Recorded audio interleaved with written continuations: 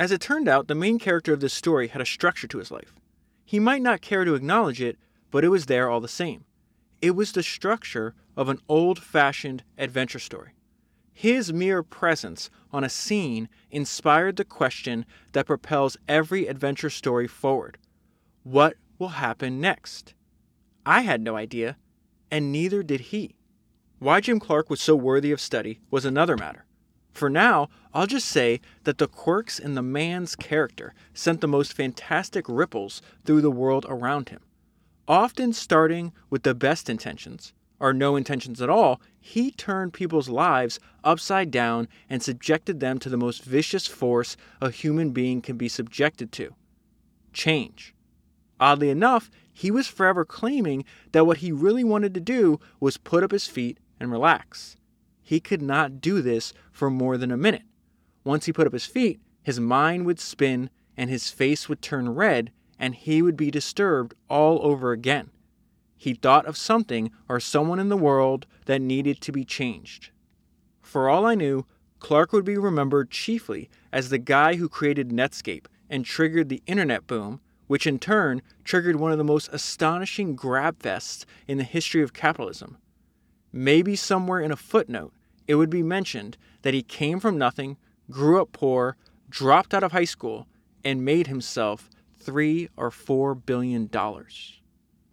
That is an excerpt from the book that I reread and the one I'm going to talk to you about today, which is The New Thing, a Silicon Valley story, and is written by Michael Lewis. I first read the book for episode 23, which came out 4.5 years ago. And the reason I wanted to revisit this book is, one, it's a fantastic book. Michael Lewis is an amazing writer, but Jim Clark is also a very unusual character compared to the other people that you and I study. He is the first person in history to found 3 separate billion-dollar technology companies. And so I actually want to start at the end of the book, which is an overview of Jim Clark's early life. And I think knowing this up front will make it easier for you to understand who Jim Clark was and why he made the decisions he made. And so it says, on the rare occasions Clark visits Plainview, Texas, he lands at the airfield on the outskirts of town, has lunch with his mother, and then flies off to someplace else as quickly as he can. He seldom drives into town and never visits home. He has never seen the house his mother bought with the stock options that he gave her. And so the author Michael Lewis is driving into Plainview, Texas, and he's interviewing Jim's mom, Hazel, and his sister, Sue. So his mom said that most of what she knows about her son's illustrious career she knew from having read it in magazines. She has difficulty squaring the boy she raised with the man she read about. Remember, it started the podcast with, hey, he dropped out of high school and he winds up making himself $3 or $4 billion. So it says she has difficulty squaring the boy she raised with the man she read about. She has no advanced theory to why Clark became who he became. In the middle of this conversation they're having, the phone rings and his sister picks it up and she goes, no, we're not investing right now. No, I said we're not investing. And then she hangs up the phone. And Michael's like, what's going on? And she returns and she says, she explained that the shares in Netscape that Clark had given them, meaning the family, his sister and his mom, right, had made them rich. And I'm going to pause right there because I want to tell you the note I left myself before I read the rest of this paragraph to you. I go, it is worth remembering that your drive, that fire in the belly that you have, benefits other people as well. So why would I say that at this point? Because she just said, hey, we get a bunch of calls now. People know that we're rich because of the stock options that Clark gave us, right? And she said, you have to understand, she said, that when this happened, meaning that when we got the stock options, we were poor. I was ready to cook the cat. I assumed, this is now Michael speaking, I assumed this was a joke, and I laughed. I assumed wrong. She had, in fact, been ready to cook the cat. The Netscape IPO had saved at least one life.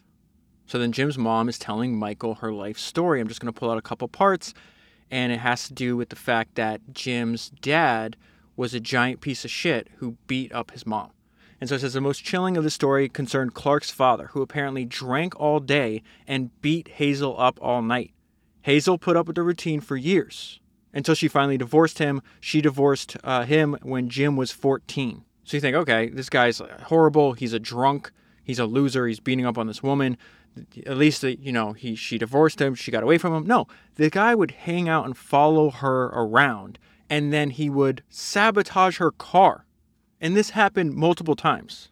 And think about this crazy story I'm about to tell you. He's putting he's got a baby daughter in the car that he's sabotaging. He's putting her life at risk. So he had put in steel shavings into a transmission. So the man at the auto shop helped her clean them out, thinking they'd fix the problem. Hazel set out with her baby daughter, Sue, to visit friends. On the road, the car broke down. He had put sand in the oil. Fixing this cost Hazel's 2 months of pay. She's not making a lot of money. And then Jim does something about this. That night, she told her son what had happened. Clark had just turned 16. Jim got up and left the house, his mother said, and went to find his father. When he came back, he was crying. I never knew what happened, his mom said.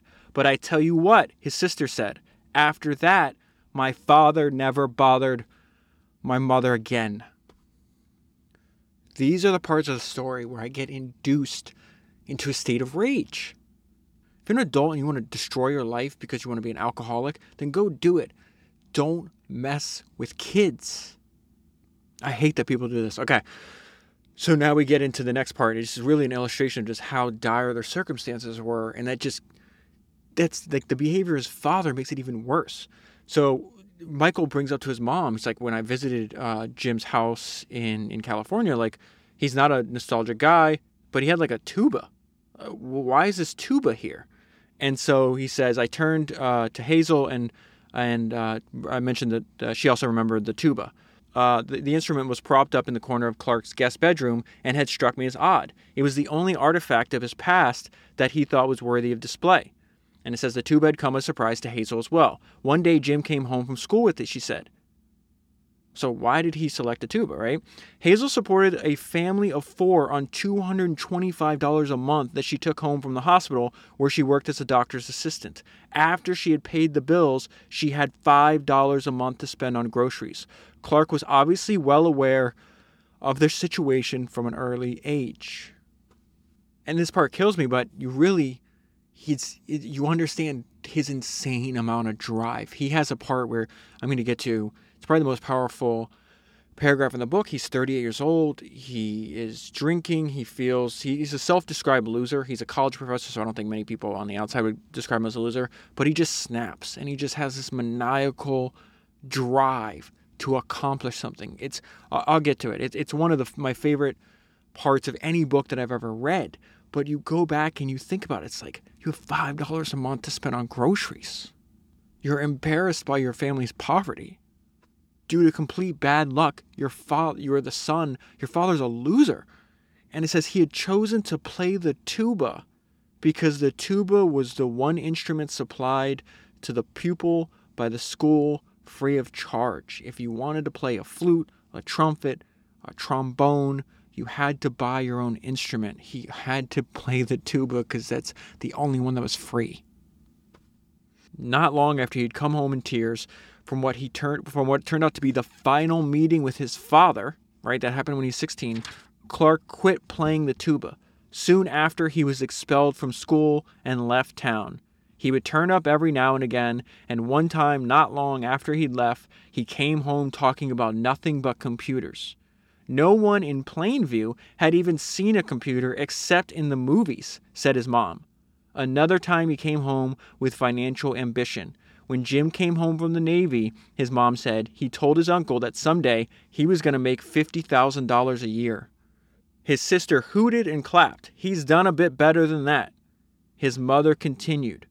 I remember him telling me when he came back from the Navy, Mama, I'm going to show Plainview.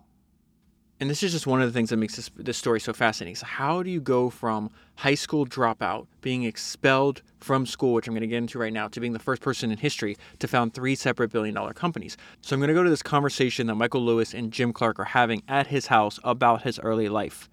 And so it says, there was a clipping from a local newspaper in Plainview, Texas, where Clark had grown up. The paper wanted to let the townspeople know that one of their own had gone to California and created a big company called Silicon Graphics.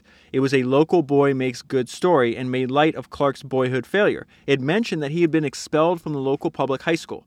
The offense that got Clark tossed out of school was for telling the English teacher to go to hell. Before that, he had exploded a small bomb on a school bus, smuggled a skunk inside a horn case into the school dance, and set off a string of firecrackers inside another student's locker. So Michael's trying to piece all this together. He pulls something out of the box that he's going through. And he says the next clue was a photograph of Clark in 1970, having just received his master's degree in physics on his way to a PhD program. And this is just this is just great writing. And it really makes the story really, really curious, right? In under 8 years, this person, who was considered unfit to graduate from public high school in Plainview, Texas, had earned himself a PhD in computer science. So how does this happen? The story was more remarkable than that. His father abandoned the family. His mother should have taken welfare, but it never occurred to her. When I asked him about the article in the Plainview paper, all he said was, "I grew up in black and white. I thought the whole world was shit, and I was sitting in the middle of it." So once he gets kicked out of school, his only option, he's like, okay, I'll just go to the Navy. At the age of 17, Clark asked his mother to sign a piece of paper that permitted him to join the Navy. And this is a hilarious story of the first time Jim Clark ever heard of a computer. When he gets into the Navy, he's going through all these tests they make you take. And it says he had never seen a multiple choice test before and he didn't know how to take one. To most of the questions, several different answers struck him at least partially correct. Instead of picking the one that seemed the most correct, he just circled them all. The Navy assumed that he knew that circling more than one answer fooled the computer that graded the tests. Thus, this is an example of why Michael Lewis is such a great writer. Thus, the first time Jim Clark had ever heard of computers was when he was accused of trying to fool one into thinking he was smarter than he was. So then he has to take a math test, and this is where he realizes, oh, I'm actually gifted in math. I didn't even know that. He took his first math test and scored the highest grade in the class. He was unaware that he had any particular aptitude for math and didn't quite believe the result. Neither did anyone else. The Navy gave him another test. Same result. And what the instructor does here changes his life. The instructor told him that it had been a long time since he'd seen someone so naturally gifted in mathematics. He suggested that Clark enroll in night classes at Tulane University, with a view of getting a college degree after he finished his tour of duty. Within 8 years, Clark had his college degree, plus a master's in physics, plus a PhD in computer science. And this is the first time they mentioned what I feel is a main theme if you read the book, and I highly recommend you do, because not only is Jim Clark an interesting character, but it is a period piece of what was it like to be in Silicon Valley in the late 90s and early 2000s. And the main theme is success as a form of revenge. He learned that his desire for revenge could lead to success. He was propelled in the classroom by his anger about the humiliation that he had suffered. Thus, success for him became a form of revenge. So he's accomplished a ton in 8 years, but he's still a turbulent personality. When I think of Jim Clark, I think of what the founder of Patagonia said, Yvon Chouinard. He says, if you want to understand the entrepreneur, study the juvenile delinquent. The delinquent is saying with his actions, this sucks, I'm going to do my own thing. Jim had a turbulent early career. Between 1970 and 1978, he had been married at least twice, moved back and forth across the country at least 3 times, and held at least 4 different jobs. He was fired for insubordination, at which point a wife, and not his first, left him. He tried to explain this extraordinary leap in his career from 38-year-old unsuccessful college professor to founder of a multi-billion-dollar corporation. And this is the most powerful paragraph in the entire book. One day I was sitting at home and I remember having the conscious thought, you can dig this hole as deep as you want to dig it. I remember thinking, my God, I'm going to spend the rest of my life in this fucking hole. You reach these points in life where you say, fuck, I've reached some sort of dead end here. And you descend into chaos. All those years, you thought you were achieving something and you achieved nothing. I was 38 years old. I had just been fired. My second wife had just left me. I had somehow fucked up. I developed this maniacal passion for wanting to achieve something. The result of this self-imposed psychology surprised even Clark. He insists that the transformation occurred overnight and that he cannot really explain it. Okay, so let's go into Jim's philosophy. This is going to remind you, I just did this 2-part series on Vannevar Bush. If you haven't listened to those episodes, they're extremely important to listen to. Jim's, I don't know if they're the exact same, but Jim's whole thing, or Vannevar's whole thing is like, hey, engineers are the engine of capitalism and they should be rewarded as such. Jim would agree with that statement. We're going to get into this idea. It's like a variation of this thing called New Growth Theory. But the way Michael tells the story is absolutely fantastic. He says, I couldn't have been more than a few hours after the last guest stumbled out of his front gate that Clark called me and made this suggestion. I'm going up in the helicopter, he said. Do you want to come? His voice was deep and thick and unsteady. Apparently, he hadn't slept. It was just before 8 in the morning on the 5th of July. He had spent the last 3 hours writing code and the 7 hours before that drinking with 70 of his favorite engineers who worked for the companies he created and then more or less abandoned. And then before they get into this discussion on new growth theory, they go into just what a crazy economic time this was. And here's an example of that. He says he didn't need to show how much money he had. The number was in the newspaper every day. It was public knowledge that Jim Clark owned 16 million shares in Netscape, and that Netscape, at the time they're meeting on July 5th, 1998, was trading at $25 a share. That was $400 million, and that was $650 million less than Clark had been worth 2 years ago, and for that matter, $3 billion less than he would be worth 9 months from now. The number was always changing. So think about $400 million on this specific day. 2 years earlier, it had been $1 billion. 9 months from where we are in the story, he's going to be worth $3 billion. So then they start talking about this book that came out in 1929, written by this guy named Veblen is his last name. It's called The Engineers and the Price System. And this is what I mean about why I think Jim Clark and Bush and Vannevar Bush have similar thoughts, like similar philosophies on this. So it says back in 1921, this author had predicted that engineers would one day rule the U.S. economy. He argued that since the economy was premised on technology and the engineers were the only ones who actually understood how the technology worked, that they would inevitably use their superior knowledge to seize power from the financiers and the captains of industry. Jim was particularly keen on the idea of the engineer grabbing power from the financier. That is happening right now, he said, right here in the valley. The power is shifting to the engineers who create the companies. Clark thought that was as it should be. Engineers are the ones that created the wealth. That's a theory from the 1920s they're discussing. Then they're talking about this theory that came about from an economist in the 1980s. This is new growth theory. New growth theory argued that wealth came from the human imagination. Wealth was having entirely new things. Growth is just another word for change. The metaphor that Romer, this is the guy that wrote New Growth Theory, the metaphor that Romer used was that of a well-stocked kitchen waiting for a brilliant chef to exploit it. So I'm going to read this entire paragraph to you. Just keep in mind, I'll tell you what Lewis is doing here. He's essentially saying, hey, the chefs that create wealth, Jim Clark is one of those. Okay, so it says the metaphor that Romer used was that of a well-stocked kitchen waiting for a brilliant chef to exploit it. Everyone in the kitchen starts with more or less the same ingredients, but not everyone produces good food, and only a very few people who wander into the kitchen find entirely new ways to combine old ingredients into delightfully tasty new recipes. These people were the wealth creators. Their recipes were wealth: electricity, the transistor, the microprocessor, the personal computer, the internet. It followed from the theory. The reason I'm reading this to you, I know this is a little bit long, is because he's telling us how Jim thinks about these things. I think that's really important. It followed from the theory that any society that wanted to become richer would encourage the traits, however bizarre, that led people to create new recipes.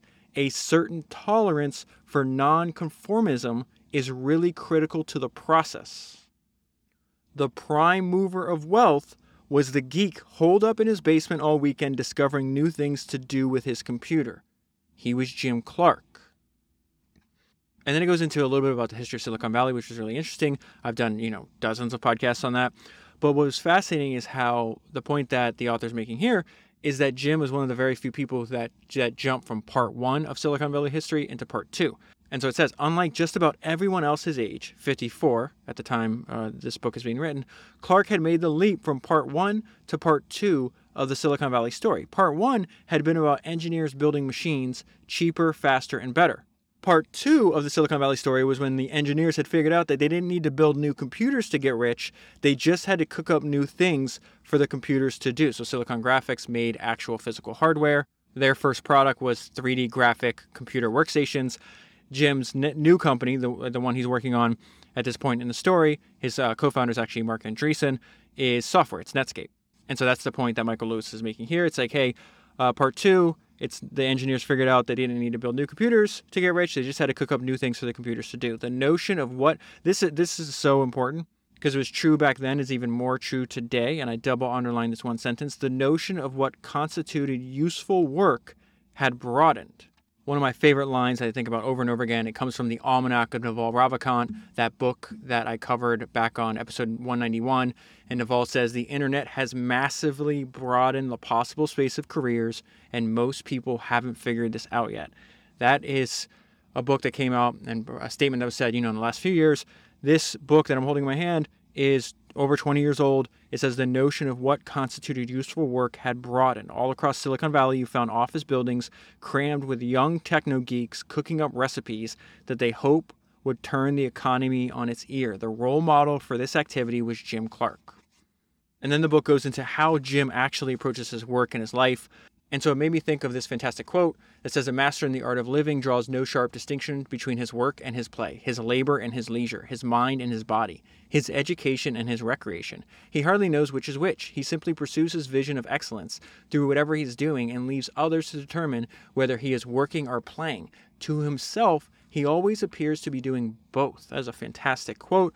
And it says, he left himself open to accident. If nothing surprising or interesting was happening to him, he moved on until the situation corrected itself. This was as true for his work as his leisure. Indeed, it was hard to say where the work stopped and the leisure began. They formed a seamless, disturbing pattern of motion and change. Impatience might be a social vice, but to Clark, it was a commercial virtue. That's fantastic writing again. Impatience might be a social vice, but to Clark, it was a commercial virtue. Why? He said, if everyone was patient, there'd be no new companies. And they describe this process in which Clark gets his ideas multiple times throughout the book as groping. Clark never used the words and phrases that we have come to expect from the technology types who pretend to see the future. That sort of grand talk struck him as perfect bullshit. In all the time I spent with him, I never once heard him refer to his ability to see the future. He couldn't see it, and that's why he had to grope for it. He would be seized by some overwhelming enthusiasm, and he would be off and running down some long, dark tunnel leading God knew where. With him, enthusiasm was a physical event. So I want to skip ahead to this idea where he snaps. He's 30 years old. He's like, I got to accomplish something. We already know he's very gifted with computers, very gifted at math. There's a line in the book, I don't know if it's true or not, but they said Jim invented 3D. He definitely invented this thing called a geometry engine. And what this did, it allowed computers to process three-dimensional graphics. He said this was just obvious because he says Jim's logic was that the world was three-dimensional, and so the computer world would have to be too. So Clark's bid for power and money began at Silicon Graphics, the company he founded with several of his Stanford graduate students. And at the very beginning, no one thought it was valuable. A lot of people who should have seen the importance of Clark's geometry engine thought it was a useless toy. So they go and try to sell it to people, to like large corporations, to people that are designing cars or airplanes. And it was funny that I'm skipping over a bunch of that part. I just want to point out who were the first people to get it. I've done podcasts on both of these people. George Lucas, founders number 35, and Steven Spielberg, founders number 209. The Hollywood people were shrewder about the possibilities, and it wasn't long before Steven Spielberg and George Lucas were banging on Clark's door and asking to be his first customers. The Silicon Graphics workstation made possible a lot of new special effects. And so everything that's happening is happening before the conversation that Michael Lewis and Jim Clark are having about, hey, engineers are creating the wealth. They should be the ones that make all the money. And the reason for that is Silicon Graphics, a lot of people say, and I'm about to read this paragraph, that, hey, they had a large collection of talent. They also had the smallest number of millionaires created from a public company because all the money went to the financiers. And that's a main theme of the book. Jim is constantly trying to find ways to eliminate anybody that's not doing the actual work. Before long, Jim Clark's new company exerted a gravitational force on the technical mind. When you ask people who dealt with Silicon Graphics or who work for Silicon Graphics or who are purchased machines from Silicon Graphics or who simply observe Silicon Graphics from afar, they all say the same thing about it. It was the smartest group of engineers I've ever seen in one place. And so then it goes into how he saw the fact that he was giving up equity, that he was creating the fewest millionaires. He saw these as all problems that he would fix with future companies. And so this is, everything I'm reading to, this is spread out over multiple pages. This is a main theme of the book the fact that Clark thought there was this deep injustice and that engineers should be the ones that get rich. So it says Clark had invented the technology, bet his career on it, and he had been right. He had attracted the most talented engineers, and they in turn created the most talented computers. But as a group, Clark began to complain they had precious little to show for it. The lion's share of the equity and the power had been taken by others, financiers and managers who owned huge chunks of Silicon Graphics. It did not take long for Clark to become deeply irritated by the rules of American capitalism. In his opinion, the game was rigged so that the people who really mattered got the shaft. He believed in his bones that the people who mattered were the brilliant engineers, the chefs who cooked up the new recipes. And so before this, Clark had no experience starting a company, and he felt one of the venture capitalists took advantage of his inexperience. He wound up selling 40% of Silicon Graphics for $800,000 to this guy named Glenn Mueller. So Mueller was running this thing called the Mayfield Fund. It says the Mayfield Fund ended up making $400 million on its investment in Silicon Graphics. And so it says Clark had trusted him, meaning Mueller. He would never do that again with venture capitalists, and he never forgave Mueller for exploiting his ignorance. There is a crazy story that happens later in the book where Clark and Mueller are on the phone. Mueller wants to invest in Clark's new company. Clark obviously tells him to go to hell, and Mueller shoots himself in the head. So the book goes into all kinds of detail about the conflict within this organization. Jim is a misfit, a troublemaker. He is not, they call him the disorganization man, meaning he's not going to act like what people at the time thought businessmen should act like. So there's this huge fight between Clark and the rest of the board. They're like, we're going to bring in a professional CEO. They bring in this guy named McCracken. And I'll get into the environment that McCracken creates in which Jim cannot and will not participate in. So he winds up just leaving the company. And his solution every time, or almost every time, is, all right, the solution is we need to start another company. But before I get there, I just want to point out, what was the company like before professional, quote unquote, professional management came in? And it's this quote that I read one time about Steve Jobs, and it says he made and remade Apple in his own image. Apple is Steve Jobs with 10,000 lives. This is something that appears over and over again. The founder of the company, the leader of the company, they put into the company the personality. It says one way of viewing Silicon Graphics in the mid-1980s is if an extraordinary, willful human being with great technical aptitude is permitted to create a large business organization, how will that organization behave? By 1984, everyone understood that it would behave like Jim Clark, which is to say that it would behave as no big, successful American company had ever behaved. It would be a loose collection of argumentative, brilliant, bullheaded engineers who might or might not make money, but almost certainly would build something wonderful. I want to read that part one more time because I think this is very interesting. It's a collection of loose, argumentative, brilliant, bullheaded engineers who might or might not make money, but most certainly would build something wonderful. And so from the board of directors, the people that own the equity in the company, you can see their perspective. They're like, hey, we got great technology. We're not making any money. We're going to keep the great technology. We don't necessarily have to improve the great technology. We're going to put this layer of people that actually know how to run a business.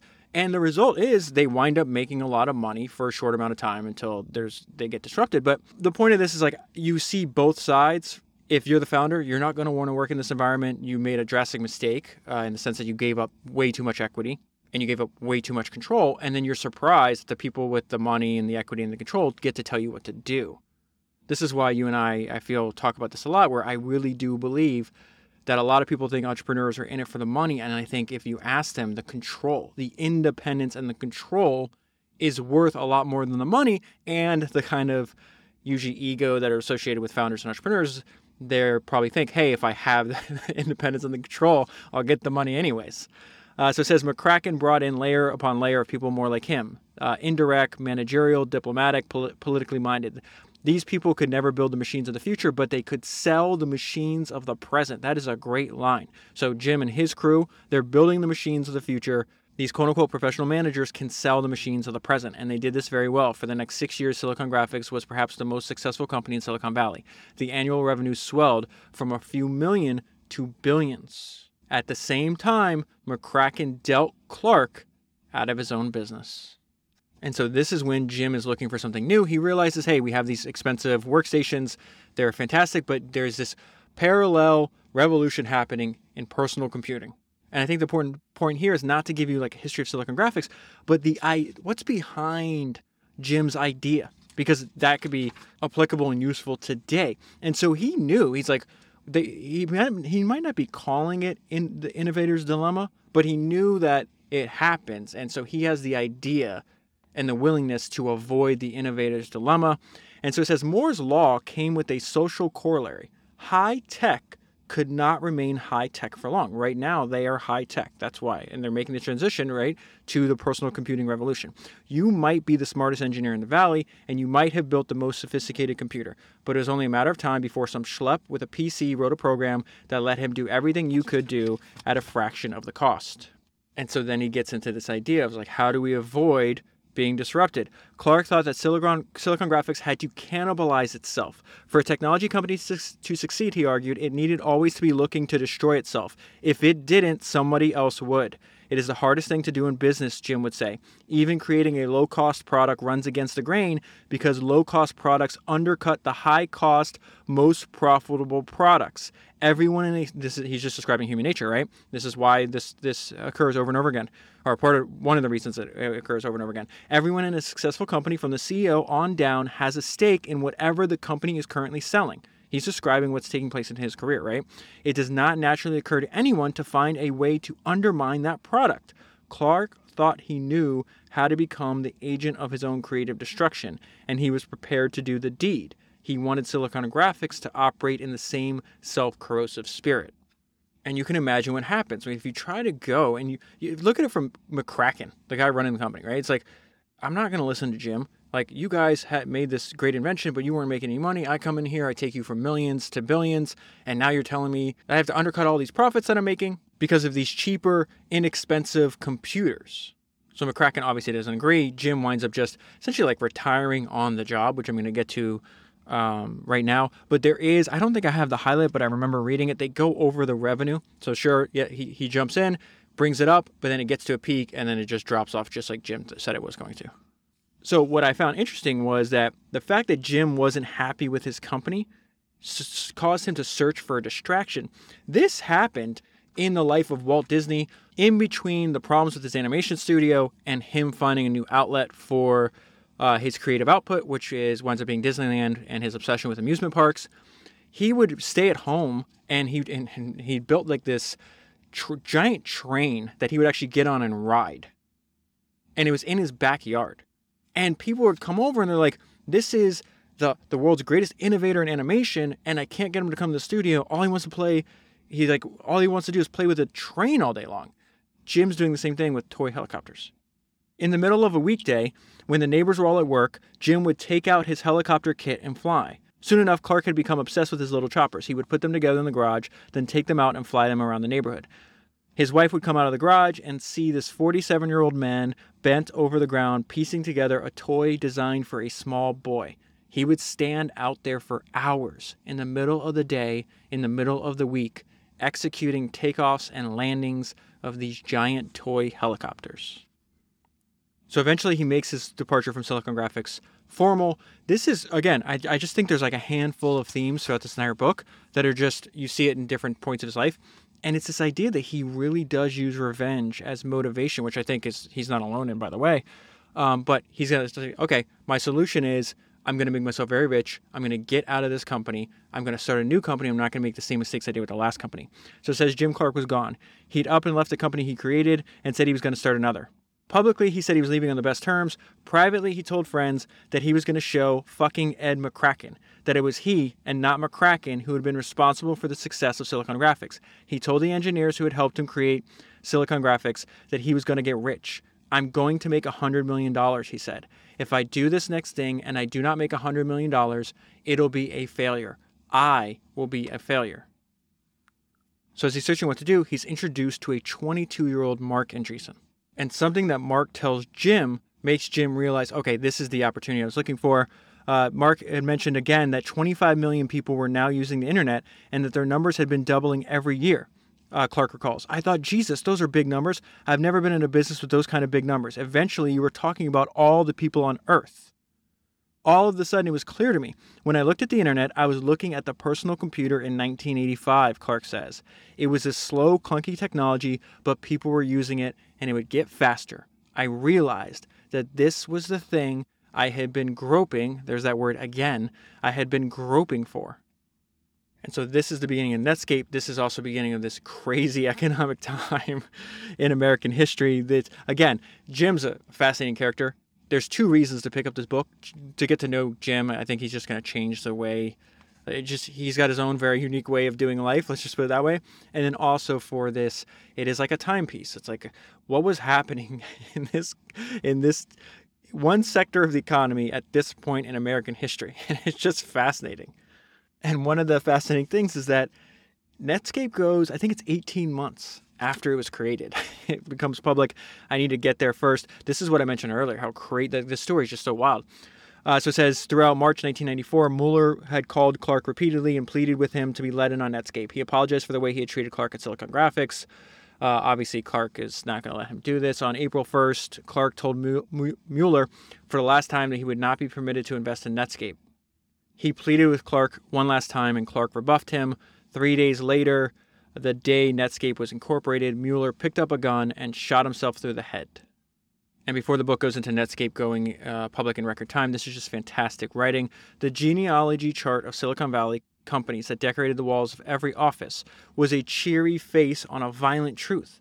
The new companies often put the old ones out of business. The young were forever eating the old. In this drama, technology played a very clear role. It was the murder weapon. There's a famous quote from Don Valentine, who's the founder of Sequoia, and he says the art of storytelling is critically important. Most of the entrepreneurs who come to us cannot tell a story. Learning to tell a story is critically important because that's how the money works. The money flows as a function of the stories. I feel Jim was a fantastic storyteller. 6 months after he founded Netscape, Clark agitated for the company to go public. Jim was pressing for us to go public way before anyone else, recalls Mark Andreessen. 18 months after Netscape was created, Netscape sold shares of itself to the public. Those shares rose from $12 a piece on the first day of trading. Those shares rose from $12 a piece to $48. 3 months later, it was $140 a share. There was only one explanation for its success. This is how I'm trying to tie all this together. This is what Clark said. People started drinking my Kool-Aid. Another way to think about that is what Steve Jobs said. The storyteller is the most powerful person in the world. This is the difference, though. This time, Jim Clark had the power, and he kept the power, and you see that in who got rich off this IPO. Anyone who bothered to read the prospectus discovered a curious fact. The venture capitalists and the new CEO, this guy named James Barksdale, own a few million shares each. In the end, they made hundreds of millions of dollars from Netscape, and they had no reason to complain. But the young engineers whom Clark had pulled together to create the company also became rich. Clark made certain that Mark Andreessen did not suffer the same fate at the hands of the venture capitalists as he himself had 12 years before. After the IPO, Andreessen was 24 and worth $80 million. Clark also made sure that by far the biggest stake in the company belonged to himself. Clark became the Valley's newest billionaire. Jim Clark was 51 years old. So I want to pause there because as I'm reading this, it made me think. I read Mark Andreessen used to be a prolific blogger. You can go to his site for free, or if you just go to the show notes on episode 50, you can download a 200-page blog archive of Mark's some of his best posts. I did a podcast on that years ago. I have no idea. You can never predict how people react to things. I get messages every week about people discovering that podcast now and listening to it and seem to really like it. It makes me think I should reread it and do another podcast on it. But something that Mark said in that blog post was talking about, it's obviously positioning for founders. And he's like, listen, recruiting is one of the most important things you have to do to ensure the success of your company, but it's also one of the most difficult. And he talks about even Jim Clark had a problem with this because once Netscape goes public, there's other engineers that were offered the job by Jim Clark but said no. And they wind up they're in the book as well, they wind up taking more risks later on after this happened because they're like, hey, we were the A team. We all said no. Jim built this company with the B team. We are making $80,000 a year. These guys are making millions. How did this happen? And, who knows who's A or B? These are just personal opinions. But the point being, why I'm telling you this is because you tie this back to just how difficult it is to recruit truly great talent. And so Mark is writing in his blog, and he says, as a founder of a startup trying to hire a team, you'll run into this again and again. When Jim Clark decided to start a new company in 1994, I was one of about a dozen people at various Silicon Valley companies he was talking to about joining him in what became Netscape. I was the only one who went all the way to saying yes. So think about that. He's talking to at least a dozen people. He's recruiting. I'm the only one. 1 out of 12. 11 people said, no, I'm not going to do this, right? So it says, I was the only one who went all the way to saying yes, largely because I was 22 and had no reason not to do it. The rest flinched and didn't do it. And this was Jim Clark, a legend in the industry who was coming off of the most successful company in Silicon Valley, Silicon Graphics Incorporated. How easy do you think it's going to be for you? So I'm skipping way ahead. If you buy the book and read the book, I would say like maybe 40% of the book is this idea, probably 30% of the book is this transatlantic sailing expedition that Michael Lewis and Jim Clark are on together.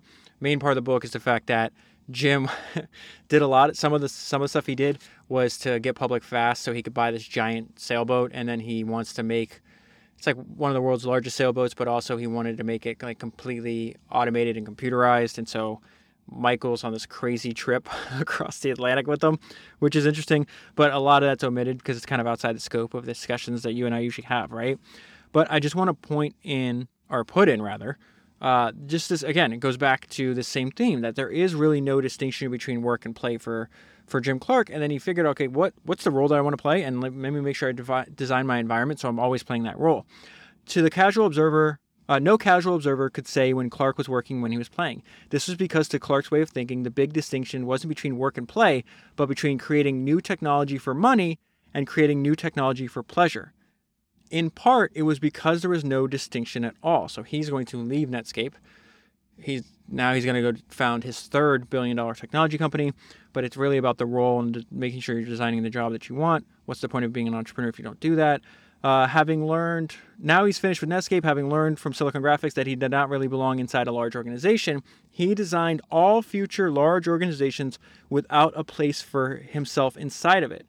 He kept the title of chairman and sat on the board and held on to most of his shares, but really he didn't do much but attend a few meetings and trouble the company's new chief executive with his various premonitions about what was going to happen next. So after Netscape, he has this idea where he's going to work in there. He's going to use the internet to use the internet software, I should say, to revolutionize the healthcare industry. He's going to start this company called Healthion. I think at one point in the public market, it's crazy. There's a story in the book where they try to take it to IPO. No one wants to do it. 5 months later, it comes out at an insane number, and I think goes all the way up to like $15 or $16 billion in market cap, and had, I think, nothing but losses.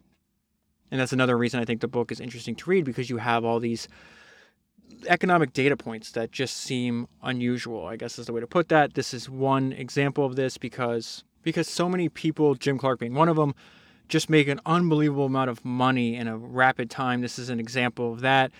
Before Netscape went public, a lot of venture capitalists had thought that John Doerr and his firm Kleiner Perkins had been mad to agree to Clark's terms. Clark had charged him 3 times the going rate for startup capital. And in the end, that didn't make a difference at all. John had cleared $500 million in 18 months, or 30 times his original investment. So on this next company, one of the co-founders, I think he's a co-founder, I'm pretty sure he's a co-founder of Healthion, is this engineer named Pavan.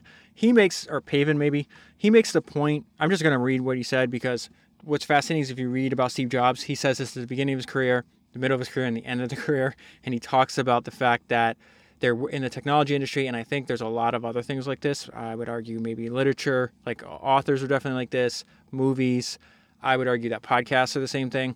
But that for most things in life, the range between, this is Steve talking, for the most things in life, the range between the best and the average is 30% or so.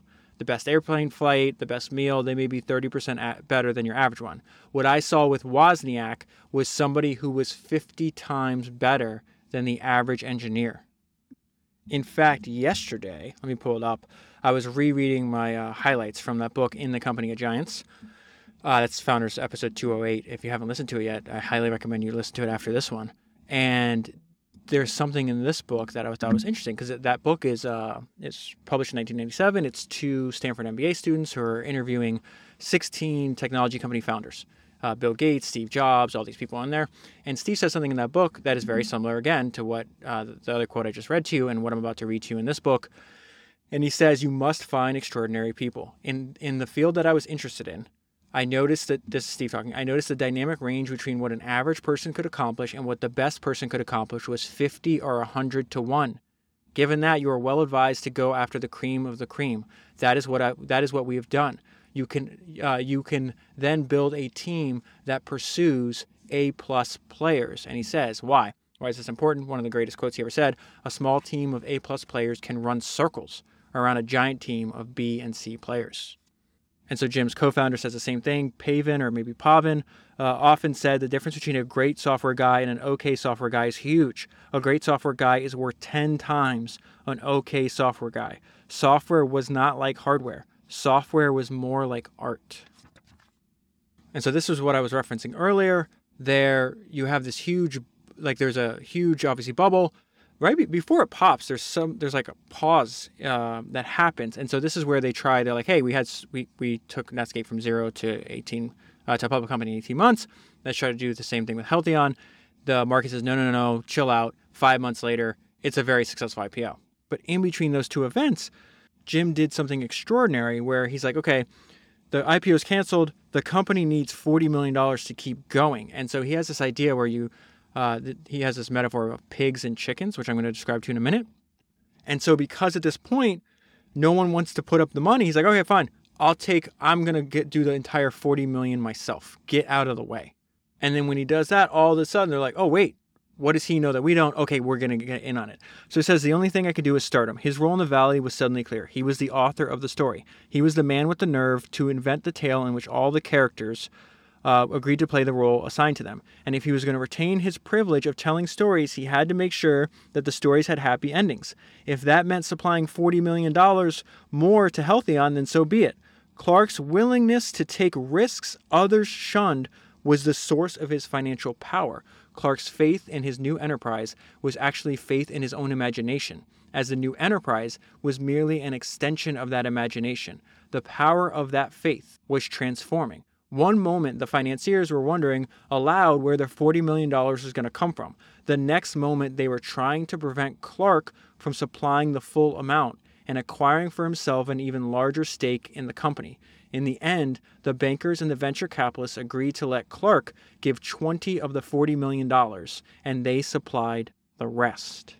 And so what he did is he turned chickens into pigs. And this is what he said. Clark, this is one of my favorite things. I remember this from 4.5 years ago when I read the book the first time. Clark liked to say that human beings, when they took risks, fell into one of two types, pigs or chickens. The difference between these two kinds of people, he would say, is the difference between the pig and the chicken in the ham and eggs breakfast. The chicken is interested. The pig is committed. The pig gave his life. Chicken just laid an egg, right? The chicken is interested. The pig is committed. If you're going to do anything worth doing, you need a lot of pigs. Just one more example of the crazy swings in wealth that was occurring at this time. Clark reached for a calculator. AOL, American Online, had agreed to acquire Netscape. AOL had agreed to swap 0.45 of its own shares for each outstanding share of Netscape. Clark owned 14.2 million shares of Netscape. He punched 0.45 times 14.2 million into the calculator, which means that he owned 6.3 million AOL shares. He multiplied 6.3 million by $174.50. $1.1 billion was the result. They find this out the day they come back from that transatlantic ship expedition they were doing. In our 10 days at sea, the value of his holdings had nearly tripled. And his response here was fantastic. "This is fantasy land," he said, putting his calculator away. And just 2 paragraphs for you real quick. Again, this idea that the internet has massively broadened the possible space of careers, and most people haven't figured this out yet. And the fact that there's always new opportunities.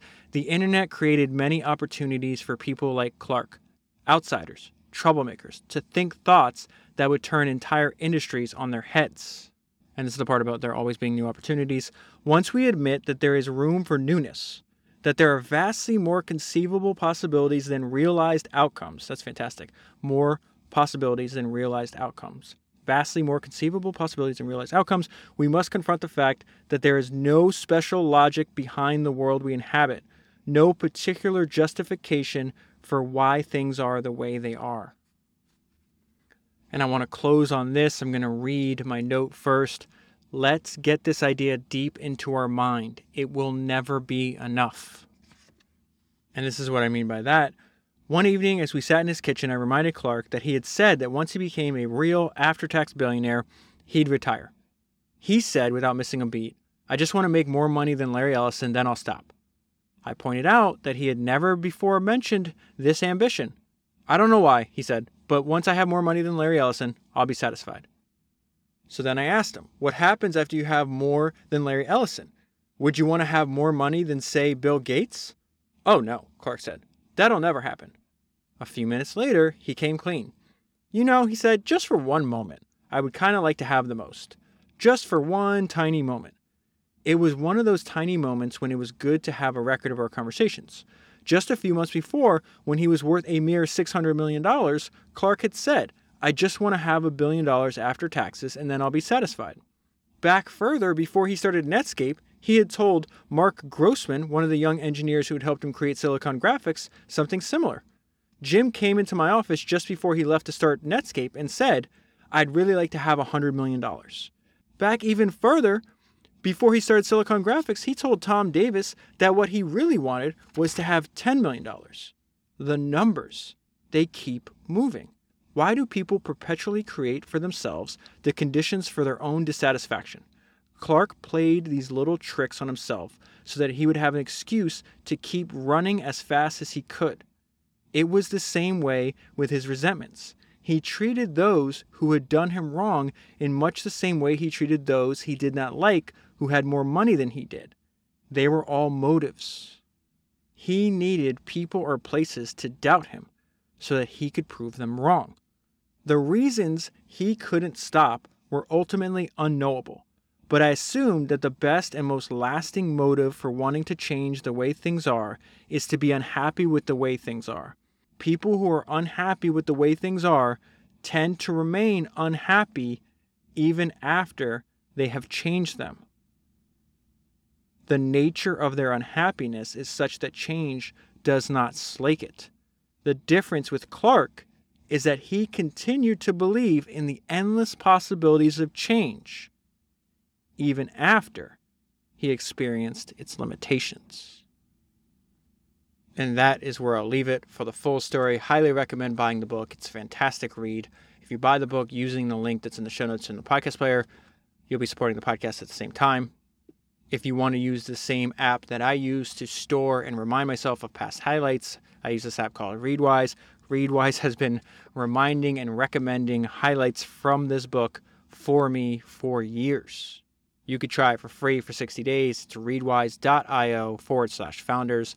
That is 274 books down, 1,000 to go, and I'll talk to you again soon.